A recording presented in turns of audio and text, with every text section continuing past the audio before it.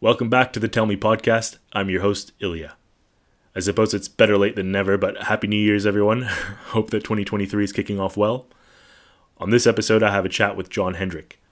John was born and raised in New York City in the 80s and 90s. He grew up in rough neighborhoods and was exposed to hardship from an early age. Fast forward to the 2000s, and with the advent of YouTube, he and a few buddies started up a calisthenics channel called Bar Stars, which has generated millions of views worldwide. Wanting to go out and do his own thing after a few years, and while speaking to a friend who was leaving the CIA in 2016, John decided to combine his marketing skills from Bar Stars with his passion for current events, military history, and promoting awareness around veteran mental health.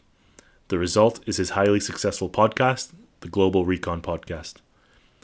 John is one of the reasons I started listening to podcasts and ultimately why I wanted to start one myself. I've interacted with John over social media since tuning in about probably 2017, and he's always been receptive and helpful with any queries I threw his way. Thank you for continuously providing amazing content, for your time on my podcast, and for your friendship. John, really appreciate it. Everyone else, enjoy the podcast, and see you on the next one. Cheers.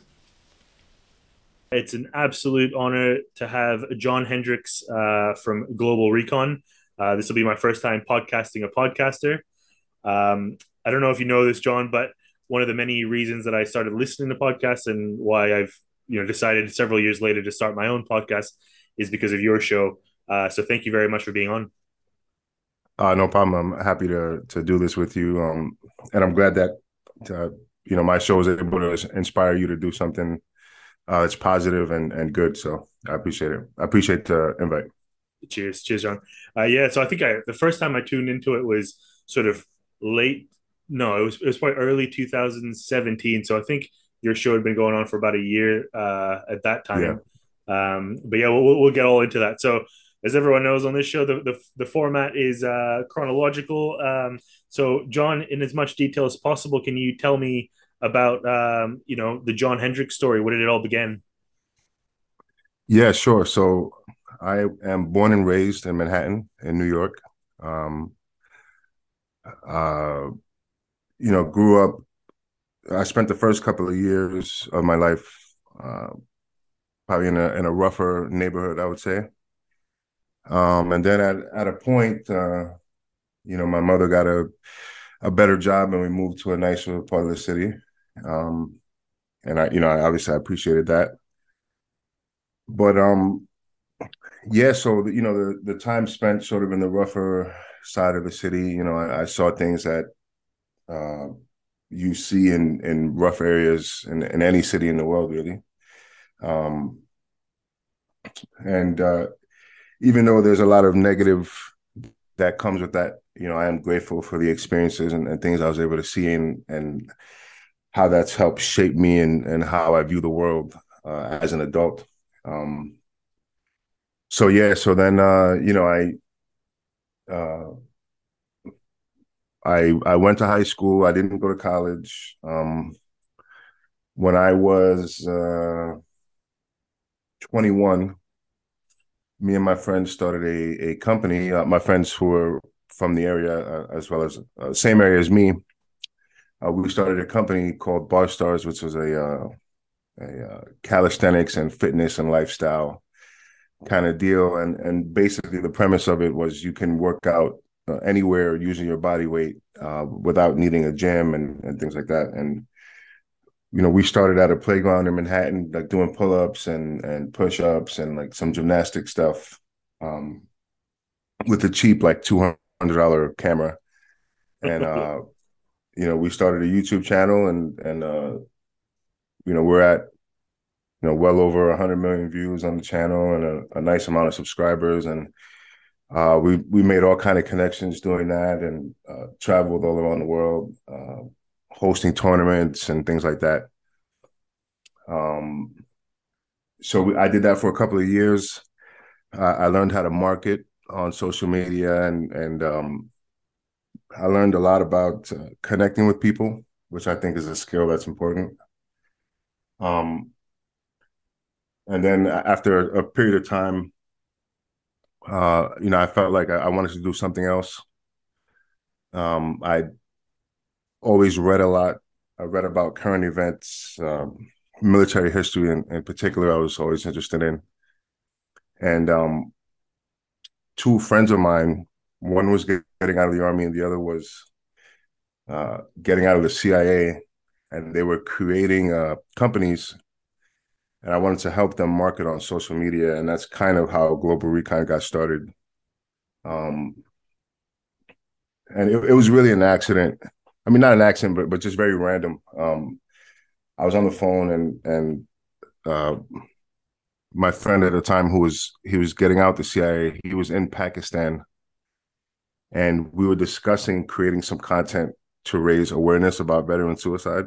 And this was in this at I think at the end of 2015, and the sort of landscape of the online military community was very different in those days. There weren't a bunch of ex-military guys with huge platforms like you have now. Yeah.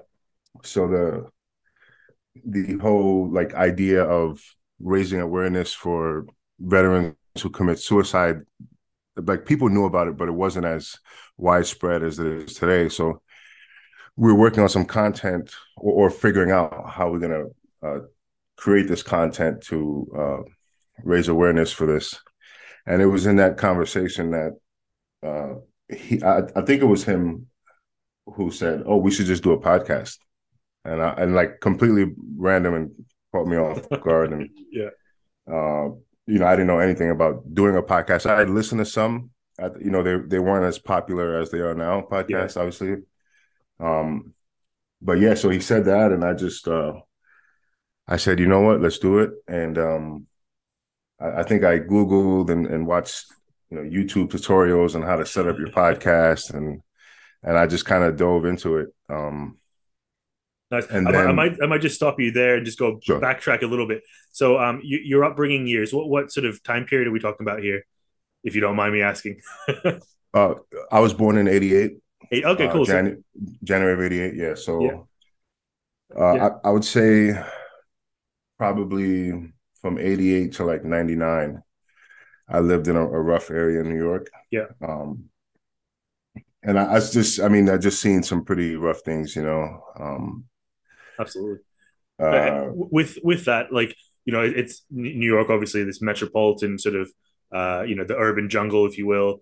Um, pre 9/11, and then how did sort of an event like September 11th, because I know obviously a lot of your guests and the way your podcast is formatted is very military based and themed, and then yourself not being from the services, did that sort of shape your interest in in history and in war and stuff? Was that sort of brought about as a result of events like September 11th, or was that from somewhere else? I would say it contributed to it. It wasn't right away that I had an interest in like world events and things, but it definitely opened my eyes to other things, because most people live in their own little bubbles, especially if you're young. You don't really understand what's happening in the world. Sure. Um, but yeah, September 11th was a day that, I mean, most people in the world would agree it kind of changed things for them. I mean, maybe in some parts of the world, not so much, but I was in Manhattan on that day, and today I'll never forget. Um, and it's one of those things where it's like it was very vivid. It had a huge effect on me and everything that was going on around me. Um, uh, People I know died in the towers. Um, whenever I think of September 11th, the one thing that always hits me is the smell, Right. because you can smell the burning wreckage. And I was living in northern Manhattan at the time, which is essentially the opposite end of where the towers were. Yeah. And the burning smell, it lingered for weeks. And in the small area where I'm from, we're talking like maybe, I don't know, seven city blocks. There's buildings on each block, and there's like 30 plus people who died in the towers. A bunch of firefighters, police officers, or just people working a job. And it's just something that shaped, like I said, sort of everything around me. It changed everything. uh, the way I found I was in eighth grade, and I think I was in maybe science class, and they called the teachers out into the hallway, and then my teacher, and I feel like she made this worse. Like, she comes like running back into the room in like an obvious panic, and she made everybody uncomfortable immediately. And I'll never forget this. She was like, "If I tell you to run, run. If I tell you to hide, hide. Um, America's under attack." And we were just like, "Whoa, what are you talking about?" And then she explained that a building hit the World Trade Center, and I think we were all sent to like the gym and like the schoolyard for the rest of the day, and parents were picking kids up uh, as time went on.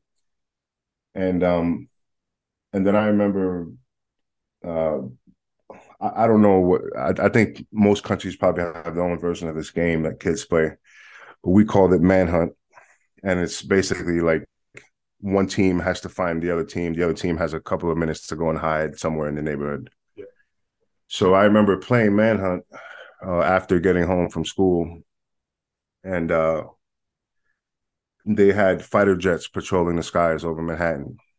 And every single time a jet passed over, my heart just jumped out of my chest. Like, and it was so bad to the point where I couldn't keep playing. Like, I just had to go home. Yeah. And then when we're home, you're just watching the news, and one of my cousins, he's much older than me, but he was the head electrical engineer at the World Trade Center. So we weren't sure if he actually made it out or not, because they shut off all cell phone service immediately after. So a ton of people were missing, or people died, but they were listed as missing because they couldn't confirm if they had made it out or not. But he fortunately he did. Um, but yeah, it was just a mess. And people speak about, the country is very different today. It's very divided, um, along political lines and ideological lines. But the one positive that people still speak about sometimes today is how united we were on September 12th. Yeah, that's right. And it's something that's missing from today. It's unfortunate. Um, People, it's very tribal now. Like I feel most people, they stay in their own echo chambers. Like there isn't a lot of diversity of thought, and it's like if you have a different opinion on an issue, we can't be friends. Yeah. And I'm not a fan of that. But Yeah, it's like yeah, we just can't have dialogue without it sort of resulting in a fight. Yeah, it's certainly not healthy. And I think there's so many factors at play in that, from your media to social media, to the education system. Like there's just a whole gamut of things. Yeah, I brought up the September 11th one. Obviously, I know obviously as a New Yorker, and growing up in that time period where it occurred, and certainly in your formative sort of years in middle school. I was on the other side of the world in Malaysia at an American international school, and yeah, it was just like you could just feel that sort of, it's almost like the palpable sort of feeling of uncertainty in the air. Um, yeah, so I bring that up sort of for a twofold reason, because I noticed that a lot of the guests that you have on your show, I think quite a few of them started off their careers, or certainly stayed in their careers in the military, mainly as because 9/11 was such a catalyst in their journey. And yeah, I was just interested to see what it was like for yourself. Um, so Barca, I had no idea. So I know in a few of your episodes you talk about calisthenics. but I didn't realize that you were one of the sort of founders of Bar Stars. I remember watching Bar Star videos in like sort of the the early YouTube era where Yeah. like you were saying the crappy $200 camera where like you're just getting like pixel quality footage. But I do remember Bar Stars. That's incredible. I had no idea. That's what happened to Bar Stars. Like was it just a one of those things that you guys were so successful and then you just want to do your own sort of your own thing, or what happened there?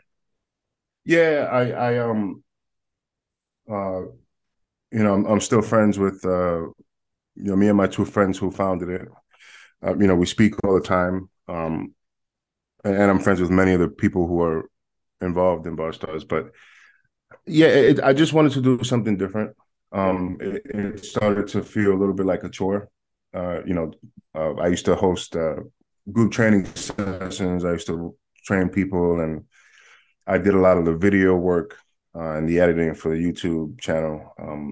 And it just begun to feel like a little bit of a chore. Yeah. And I I, I was always uh, paying attention to world events, and I wanted to do something different. I felt like I could use my skills with the social media to affect some other areas that I felt were important, like current events and things that are happening in the world. So it was really mostly that, I would say.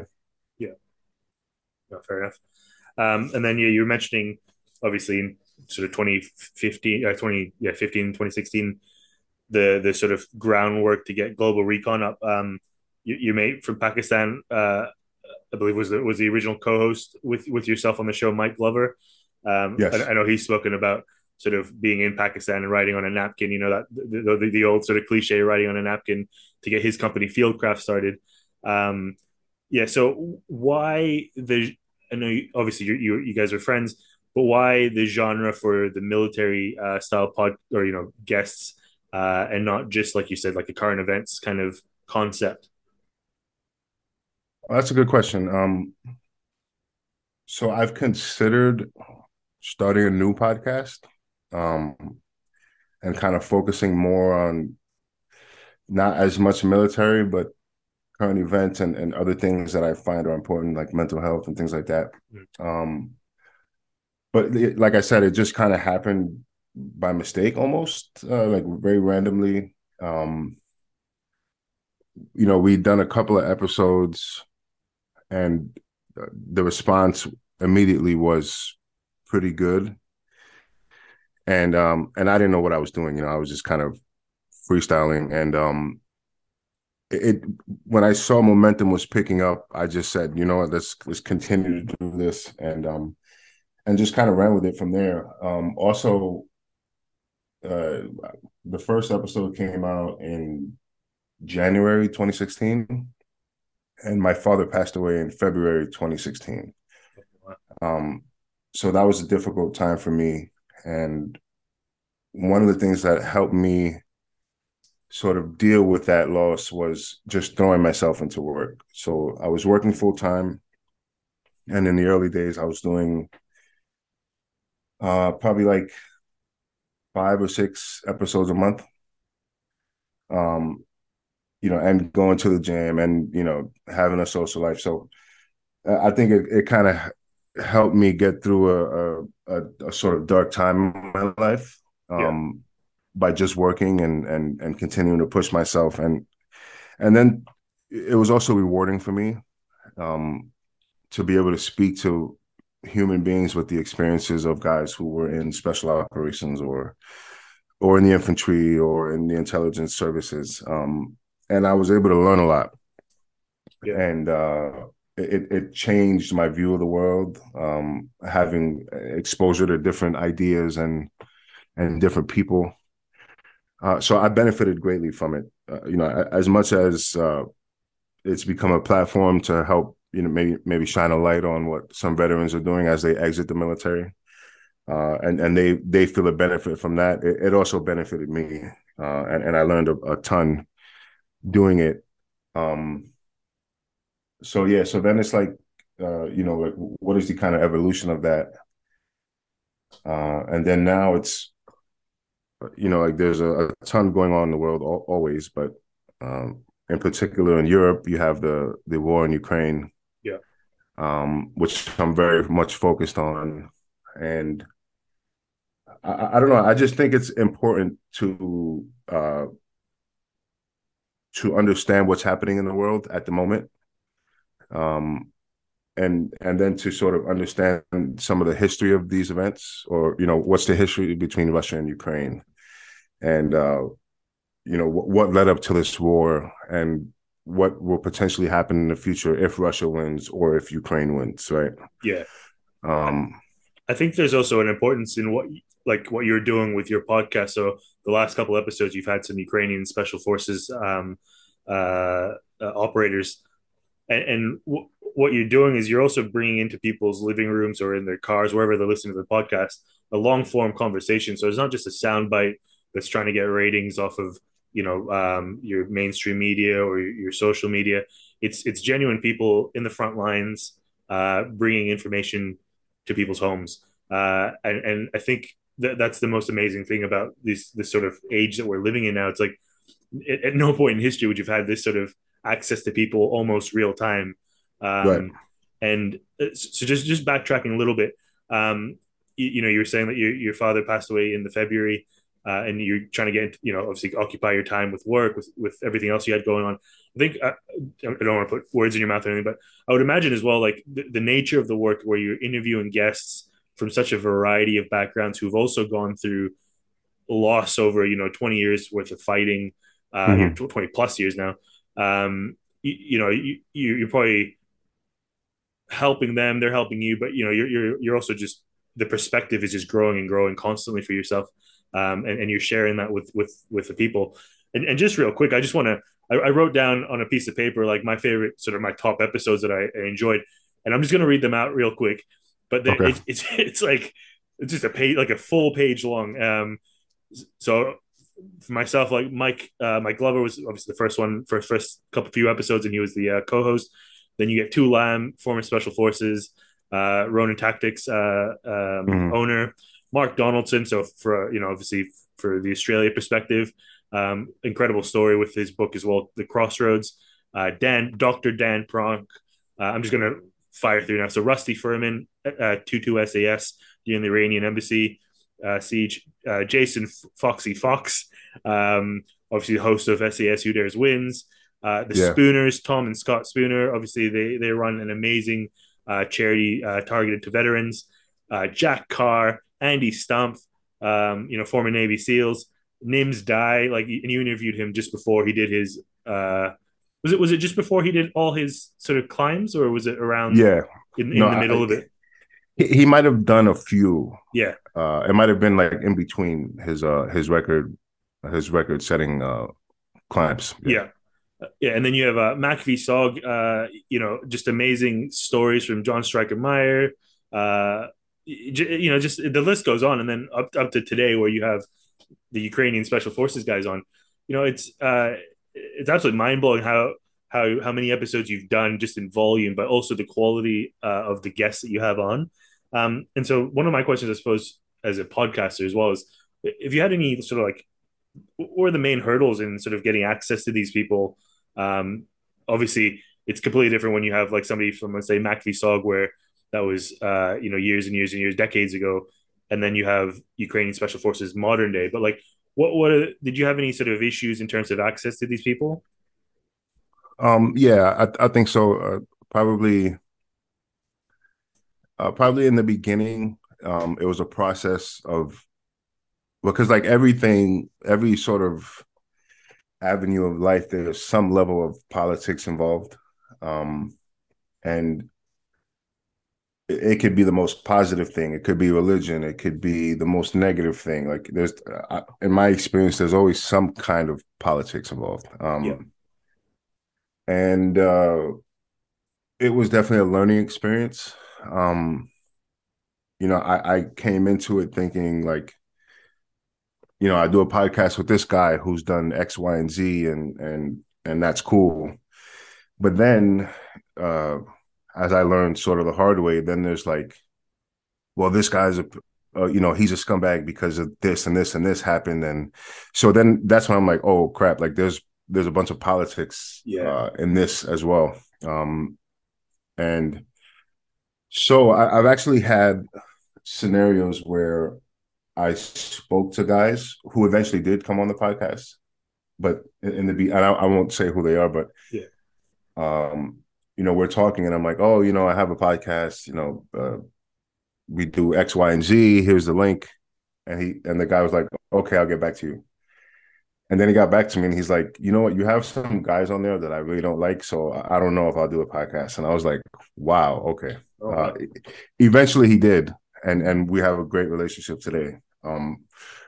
But that was sort of my taste of the politics of like, the military and like special operations and like, what does it mean to have a good reputation? And, having a good reputation can take you far in that world. Yeah. So I think in the early days, having like a Mike Glover co-host gave me access to certain people, particularly in the special forces community, Yeah. because that's where he comes from. And then Mike left, and he started his own show. And then after he left, uh, I had to get people to come on the show based on the previous episodes and what I was saying to them and Yeah. and how we connected. And like I mentioned earlier, having the ability to connect with people, I think, is an important skill in life and in anything you do. And through my work at BarStars, we connected with so many people. Like I had friends in Ukraine and Russia. I had friends in Israel. I had friends in Palestine, in Africa, in the UK. So we dealt with all these people from all over the world, from different cultures and different religions and different backgrounds and experiences. And then, of course, New York is like a melting pot of the world's cultures, right? So I think being able to communicate effectively with people and to connect with them, and then I also think it's important to be yourself and to be genuine, and people can see that, especially guys who were, you know, serving in special operations or in the intelligence community, or doing these cool things around the world, where they also had to connect with people, and the success of their mission depended on that kind of thing. So um yeah, I think that's super important. And uh and like I said, there were some difficulties in getting different guests on, and there's probably, I would say, there's probably an occasional person or two who's in the sort of military space now that wouldn't do my podcast because, let's say, I'm a civilian or something like that. Right. And I kind of get it. It is what it is. But yeah, yeah, Yeah, yeah. I've noticed, like you were saying when you first started the podcast, the sort of the military, the folks leaving the military, certainly in the soft community, there wasn't a real sort of the way it is now, where there's Instagram pages, there's Patreons, there's all sorts of platforms for them to be on. But I've also noticed that there's a lot of clickiness going on. sure. Like where like you were saying, like somebody's bad mouthing another person or whatever else it may be. So yeah, so I was always interested because of the volume of guests that you've had on, whether there were any sort of issues like that. So I'm glad you you brought that up. I think I might just we'll just bring that down to passion. They're all just very passionate humans. Yeah, They like the direction they're going in, maybe not so much other people. Certainly, I know a few years ago, there was a company called there's still a company called SoftRep. I think they released some sort of pretty shitty footage of some SF guys getting ambushed, yeah, and that was, I think there was just sort of unanimous kind of outrage in the community when that went on. So yeah, I get sort of that perspective where you're doing something shitty for your ratings. Hey, maybe check yourself, sort of thing. And what about things like, do you have like a vetting process, or like is it because you've spoken to so many people, you can kind of, the next guest you have on, you can kind of bounce off another person and go, hey, did this person actually do what they were saying they did? Like, what's your sort of vetting process, or do you have a vetting process like that? yeah, I do. And that's a great question. And Actually, I podcasted with people before who then I later learned weren't exactly who they said they were. It's actually fun. Okay, so let me tell you the story. So if you look at my episode list, it starts at episode 2. Yeah. Okay, I'll explain that. So episode 1, right? So Mike Glover was involved. Mike and Lamb from Rona Tactics, they were involved in the response to Benghazi. Yeah. So they were there. I forget exactly how long after, but they were on the ground looking for people involved after, like not too long after. Yeah, they Because were the they had hunting just, party sort of thing.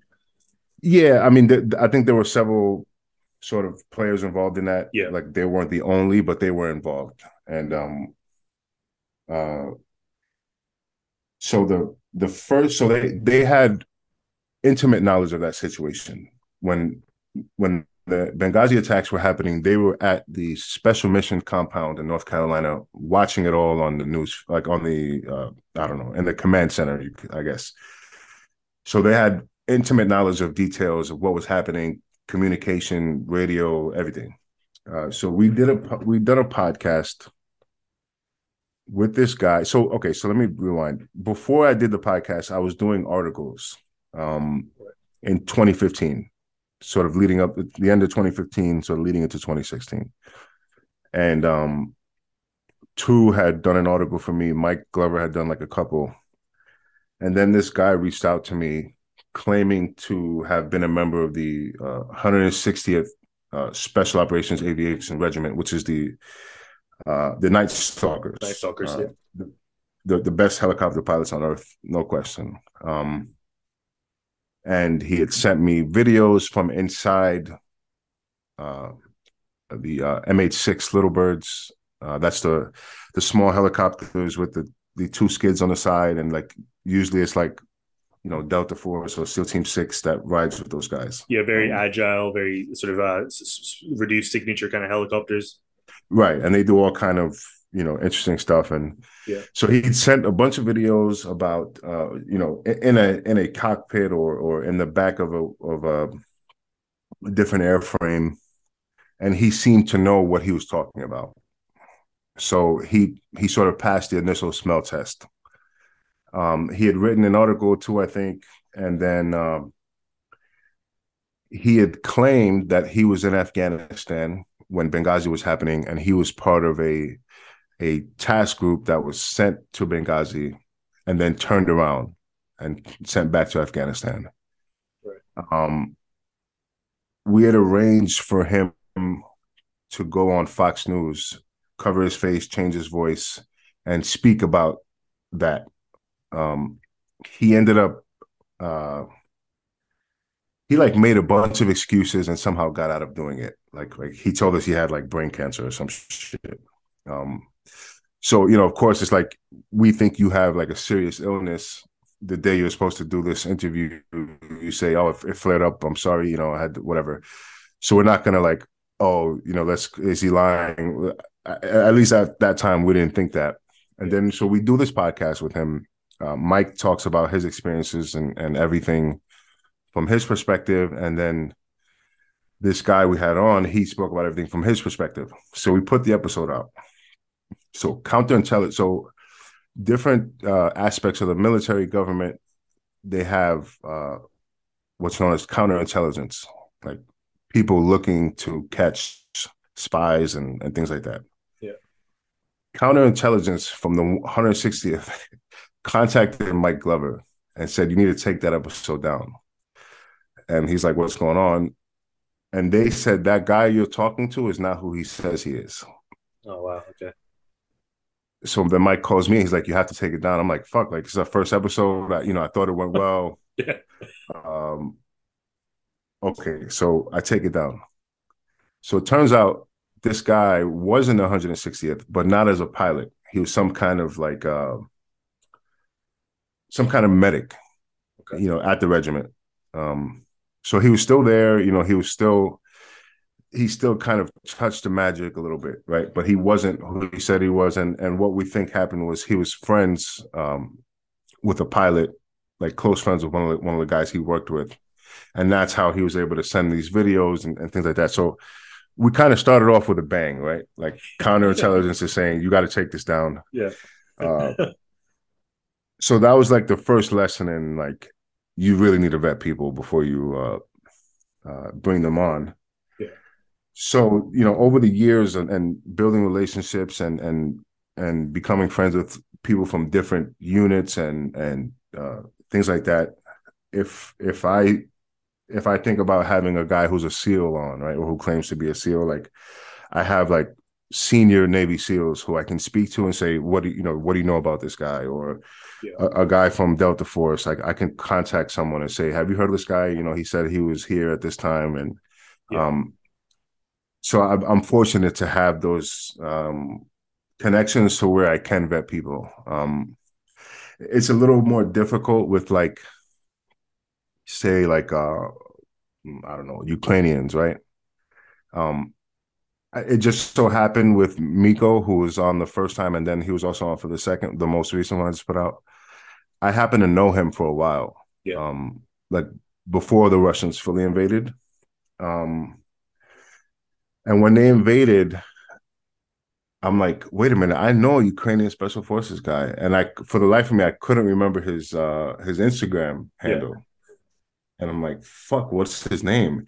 And I tried searching. I think we DM'd a little bit a few years ago. So I'm like I'm like going back years through my DMs trying to find this Jeez. guy, and I just couldn't. And I'm like, fuck.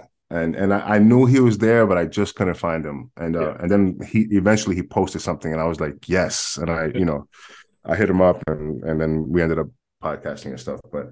Um, but yeah, it's certainly trickier in doing things with folks who are overseas or something like that. Different countries or whatever. Yeah. But even in those scenarios, I have ways I can sort of try and find out. Um, so yeah, so that it's not easy, but uh, just try and like just as an advice for it, like just try and build as many connections as you possibly can, and then just leverage those connections. It's why I've got you on the show, John. No, no, no lie. No, I was kidding.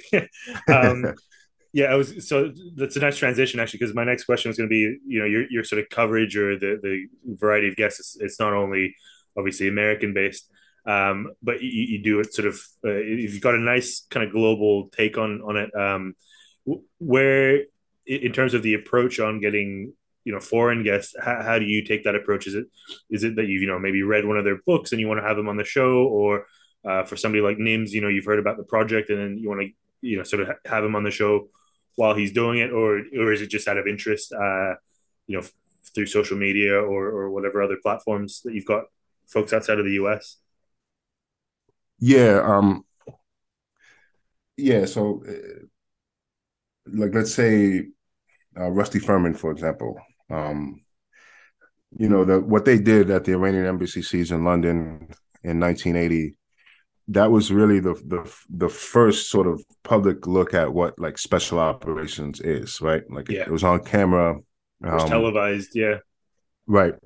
I mean, special operations existed forever.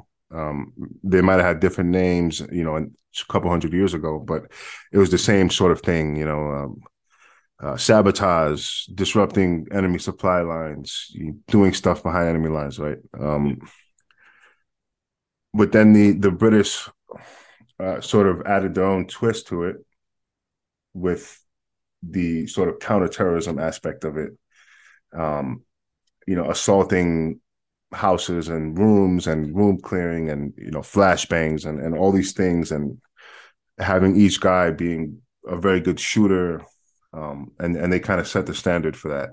And then, like I said, 1980, that was the world kind of seeing what this new sort of elite special operations is all about. And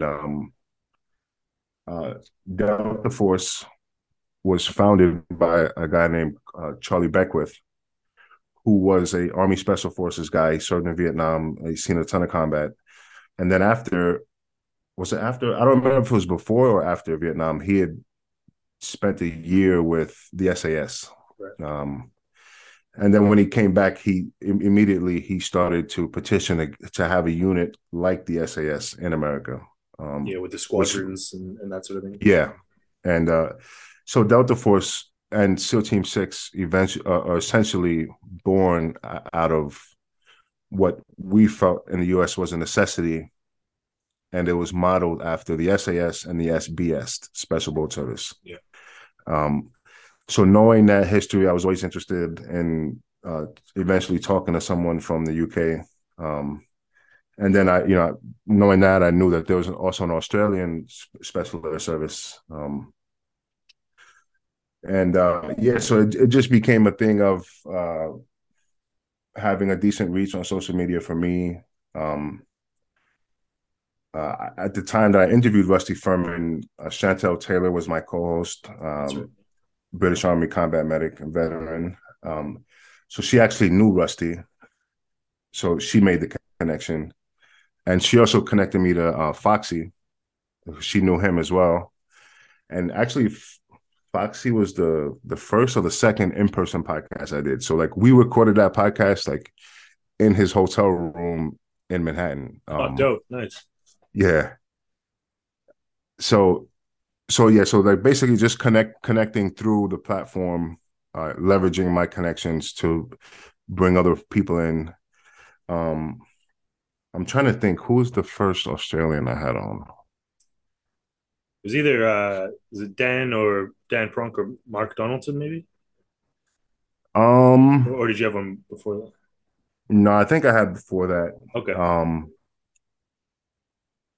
Yeah. So, anyways, eventually I did have uh Dan Pronk on, who's an incredible guy, Yeah. and Mark Donaldson, obviously another incredible guy. Yeah, VC recipient.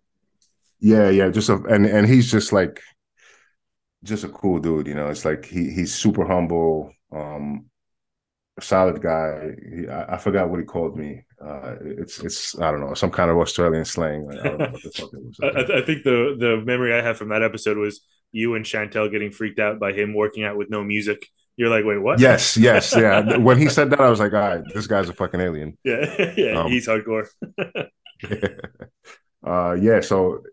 Yeah, so then like just it kind of comes back to the same thing, like just leveraging connections and reach and having a willingness to speak to folks who are not American, Yeah, but doing similar things.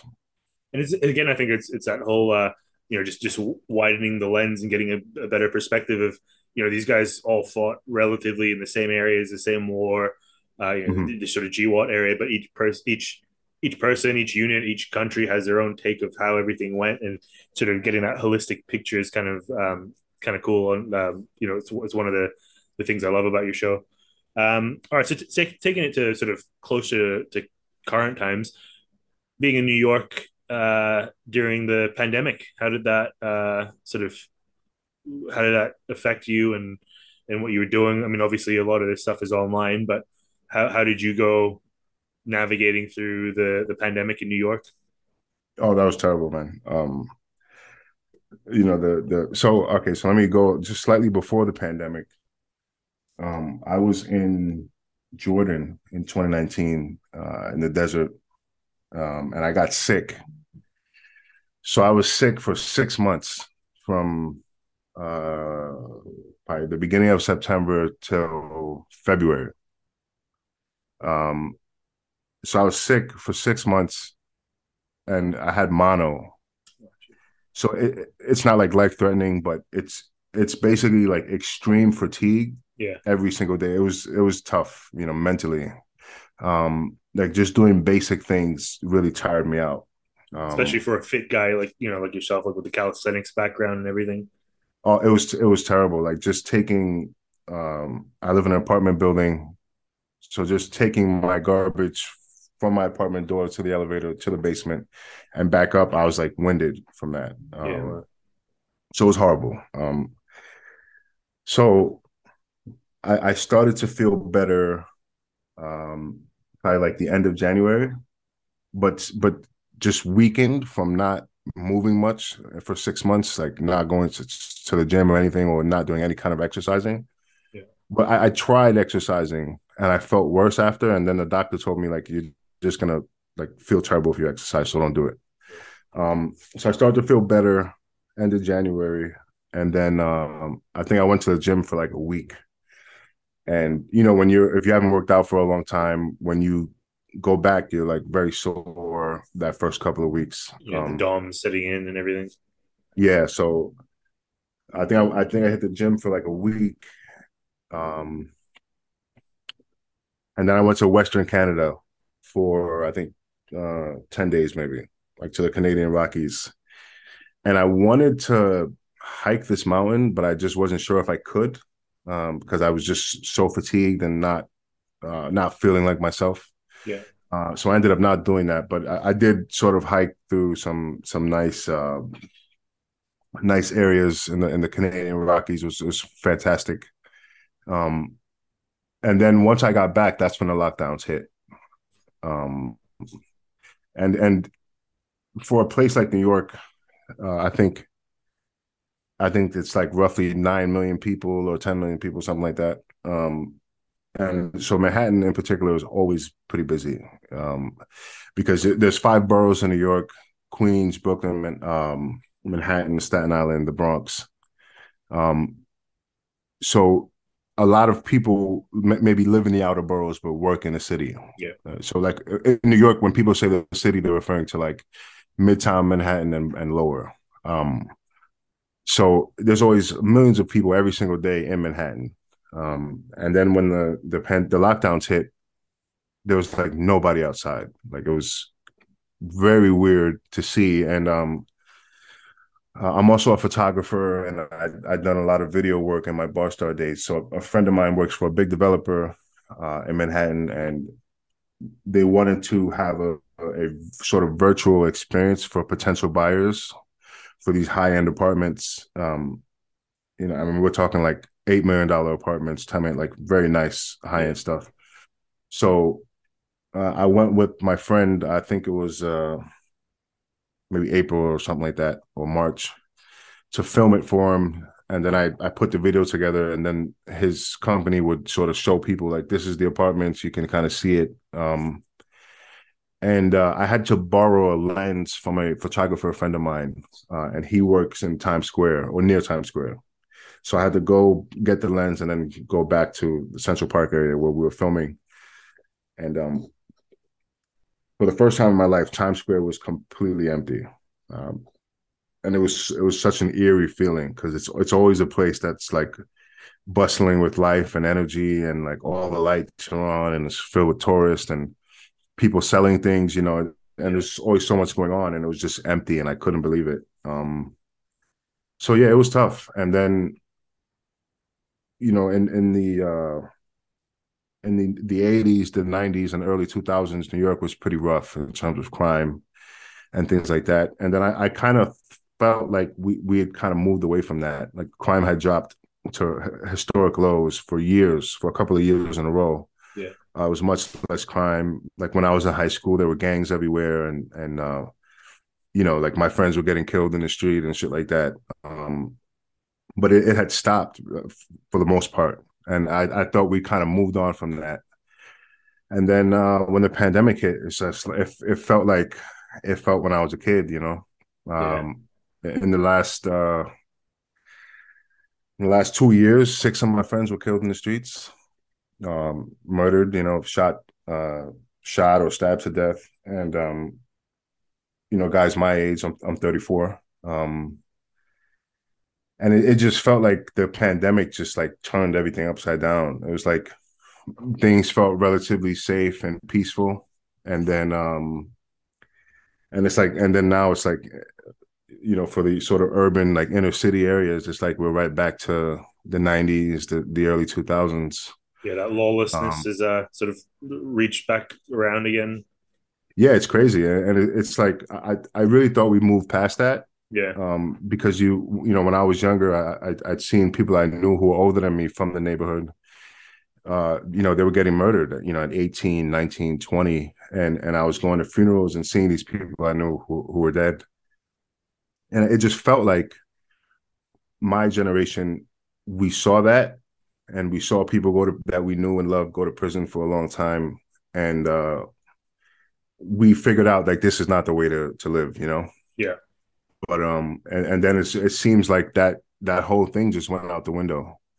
Um, you know, a friend of mine, he got into a fight, and then the guy comes back and shoots him like 20 times or some crazy shit like that, and it's just like how do we get here? Like I thought we moved past this point, and it just feels like the second and third order effects of the lockdowns and people losing their jobs and not being able to work because the government shut everything down. I think that had a really negative impact Yeah. on people, and especially people who are in the lower middle class or even lower than that. You know, on the spectrum of wealth and economic security. So yeah, it's been horrible.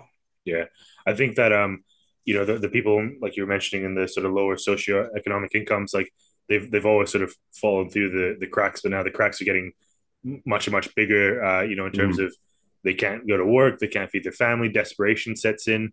It doesn't take much for people to turn back to sort of primitive sort of times and or to be violent. Um, it's I think the world over, we've kind of seen that.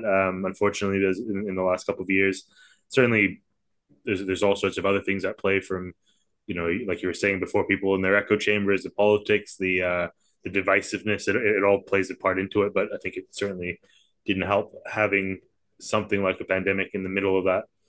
Um, you talk about the mental health sort of lens of your show, and I think that's a sort of a nice little sort of transition now. So, like, yeah, with the mental health piece, when you first started the show, I suppose it was known, but it wasn't nothing was really done about it. Now you have all these veterans with such massive platforms, millions of followers, able to tell their stories of the TBI, burn pits, all sorts of things. Um, what are you up to at this stage, like in terms of the mental health aspect of things? Do you have any plans or projects in place? And just in general, how's your mental health after being sick for a while there, the pandemic, and now hopefully we're creeping out of it? Yeah, the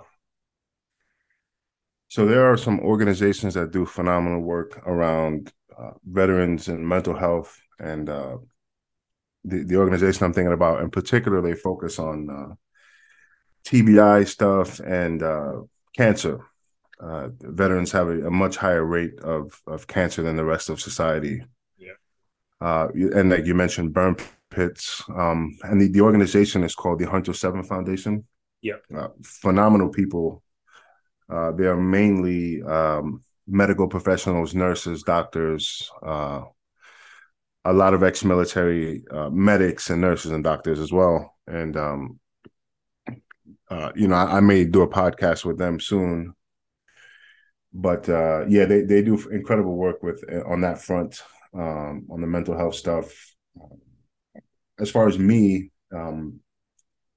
that 6 months was like super depressing because it felt like when you have a cold and maybe your nose isn't or your sinuses aren't so messed up, but your head is kind of cloudy. Yeah. That's how I felt every day for 6 months. So that was tough to deal with. Uh, so I had to deal with that. I lost my job during that time. They were kind of being dicks about it. So that was pissing me off, So it was just a whole bunch of things. Yeah. And then the lockdowns came. And then that was another set of challenges to have to like be forced to stay home, right? And then when the spring and summer rolled around, it wasn't as restrictive, but the gyms were still closed. So me and like some friends of mine, we would just like go running every day and like go hiking and stuff like that. So there's a lot of that happening. I think people were leaning on each other Yeah. quite a bit. I know I was. So yeah, and then like I said, there's just the sort of after effects of the lockdowns are kind of still permeating. people are kind of acting crazy. I think crime in the country is up, or it might start to be trending down now, but it was definitely up. I mean, uh, there's a ton of high profile murders of like rappers, let's say. Yeah. Um, uh, so yeah, just kind of like I said before, it just felt like we kind of went backwards a little bit when it looked like we were kind of moving away from like this violent sort of vicious cycle that I experienced as a kid and as a young teenager. Um, but yeah, so but I mean, as far as things now, things are great. Um, I traveled quite a bit before the pandemic. Uh, each year, like I spent at least a month in Europe in different countries and sometimes the Middle East, and so I plan to start traveling again soon. Nice. Yeah. Um, so I'm just not sure where I want to go yet. I was thinking about like maybe like a Norway or an Iceland this winter. But I also kind of want to go to Ukraine. Um, so I'm not sure about that, but we'll see. Yeah. I'm sure there'd be plenty of sort of organizations, aid organizations and whatnot, even at the sort of the border, like where Poland is. Um, yeah, the travel piece. Yeah, I remember. Was it? I can't remember if it was yourself. Did you go to Japan not too long ago as well? I did go to Japan in 2017. That's right. Yeah, because you were talking about the Book of 12 Rings with two, I think. So that was a good episode. Um, yeah, well, hey, if you were ever this side of the world, give me a call. I'll show you around Scotland. I've only just got here myself, but I don't know if you've been here. But it's absolutely gorgeous, like just beautiful scenery and getting away from people. That's certainly sometimes a nice thing Yeah. as well. Yeah, I actually watched a travel video about Scotland like a week ago. Nice. And I think it was like it started in Edinburgh and then they went into the Highlands. I haven't been there, but it's been on my bucket list for a while. And I'm also a photographer, so I watch a lot of content from like travel photographers and stuff like that. Yeah. And a friend of mine, he's from Scotland, and he was a sergeant major in the SAS, like a commander in one of the squadrons. And I was talking to him about potentially visiting the UK. Yeah. And Hell what he yeah, said man. to me was, he was like, having a pint in Edinburgh is much better than having a pint in London. So, Let's um, do it. Yes, absolutely. yeah, Catch up with some mates as well. You've got Nims there. You've got well, not in Scotland, but down south. Um, yeah. catch up with all your pals. Mm. So, what's the future look like for the show, or just in general? Are you uh, uh, what's on the horizon? I want to continue to uh, do things that I feel are impactful. Now that might mean like say like a trip to Ukraine and like embedding with a unit and just capturing some of what they do. Um, there are some other folks doing that now. I don't think I don't know if Ukraine is allowing that for these special operations units, like for reporters to go with them and stuff like that. Um, so I don't know. So it's something along those lines, like maybe actually going to places and uh, recording and filming and taking photos and interviewing people in some of these war zones. I think it's something I think about, Yeah. but I'm not sure. Like I work a 9 to 5 job, so like I have to figure out the financial piece of that. You know, Yeah, I think certainly early on in the war, I was tuning in, and again the sort of I suppose the wonders of social media.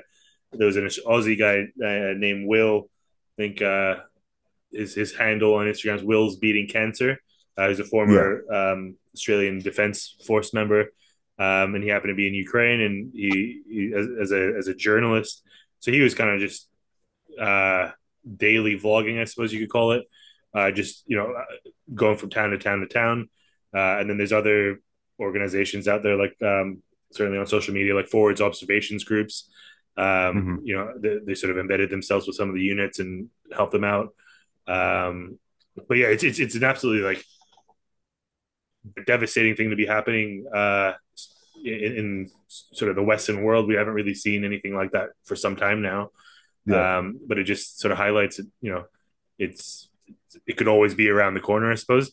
But yeah, in yeah, terms of your sort of, I suppose, coverage, maybe if you want to call it that, like there's nothing sort of long form or like a lot of these things are quite short bursts in nature. So that'd be certainly a very interesting sort of take on it if you were to do that. yeah. I think so. And I don't know like what the chances would be of me being able to like go out with some of my friends who are there in the special operations world of Ukraine. Yeah, I know that they're very strict with operational stuff, and the Ukrainians are actually very good at uh, keeping things quiet and using deception to make gains on the battlefield and things like that. So yeah, I don't know if that's actually a possibility. It may be, yeah, but yeah, yeah, yeah. I think a lot of those tactics, like I think after sort of Crimea happened, they sort of everything was ramped up in terms of their capabilities and defenses and yeah, yeah. So obviously, everyone tune into John's episode with the Ukrainian SF guys. That was very eye opening. Um, anyways, John, I'm not going to take too much more of your time. I know it's a Friday evening there, so thanks so much for taking time out of your day to have a chat with me. Thank you for suppose yeah, inspiring me to do what I'm doing and continue to do what you're doing. I think there's a lot of benefit and a lot of sort of good you're doing with your show, not just for us who want to hear the stories, but certainly for the mental health and the veteran community. Yeah, just keep it up, man. And I'm always tuning into the Global Recon podcast. yeah. Thanks for having me on here. I know we've been trying to do this for a while. But yeah, I appreciate it. It's actually nice to not be the host. I feel like it's almost a little easier when you're just talking about yourself, versus like when you're the host, you kind of have to research and know about this topic, and then you speak to the subject matter expert who you have on, but it's a little easier to just talk about your own story. I feel. So yeah, so this is fun. I appreciate you having me on, and yeah, whenever this drops, let me know, and I'll push it on my socials. Awesome, man. Cheers.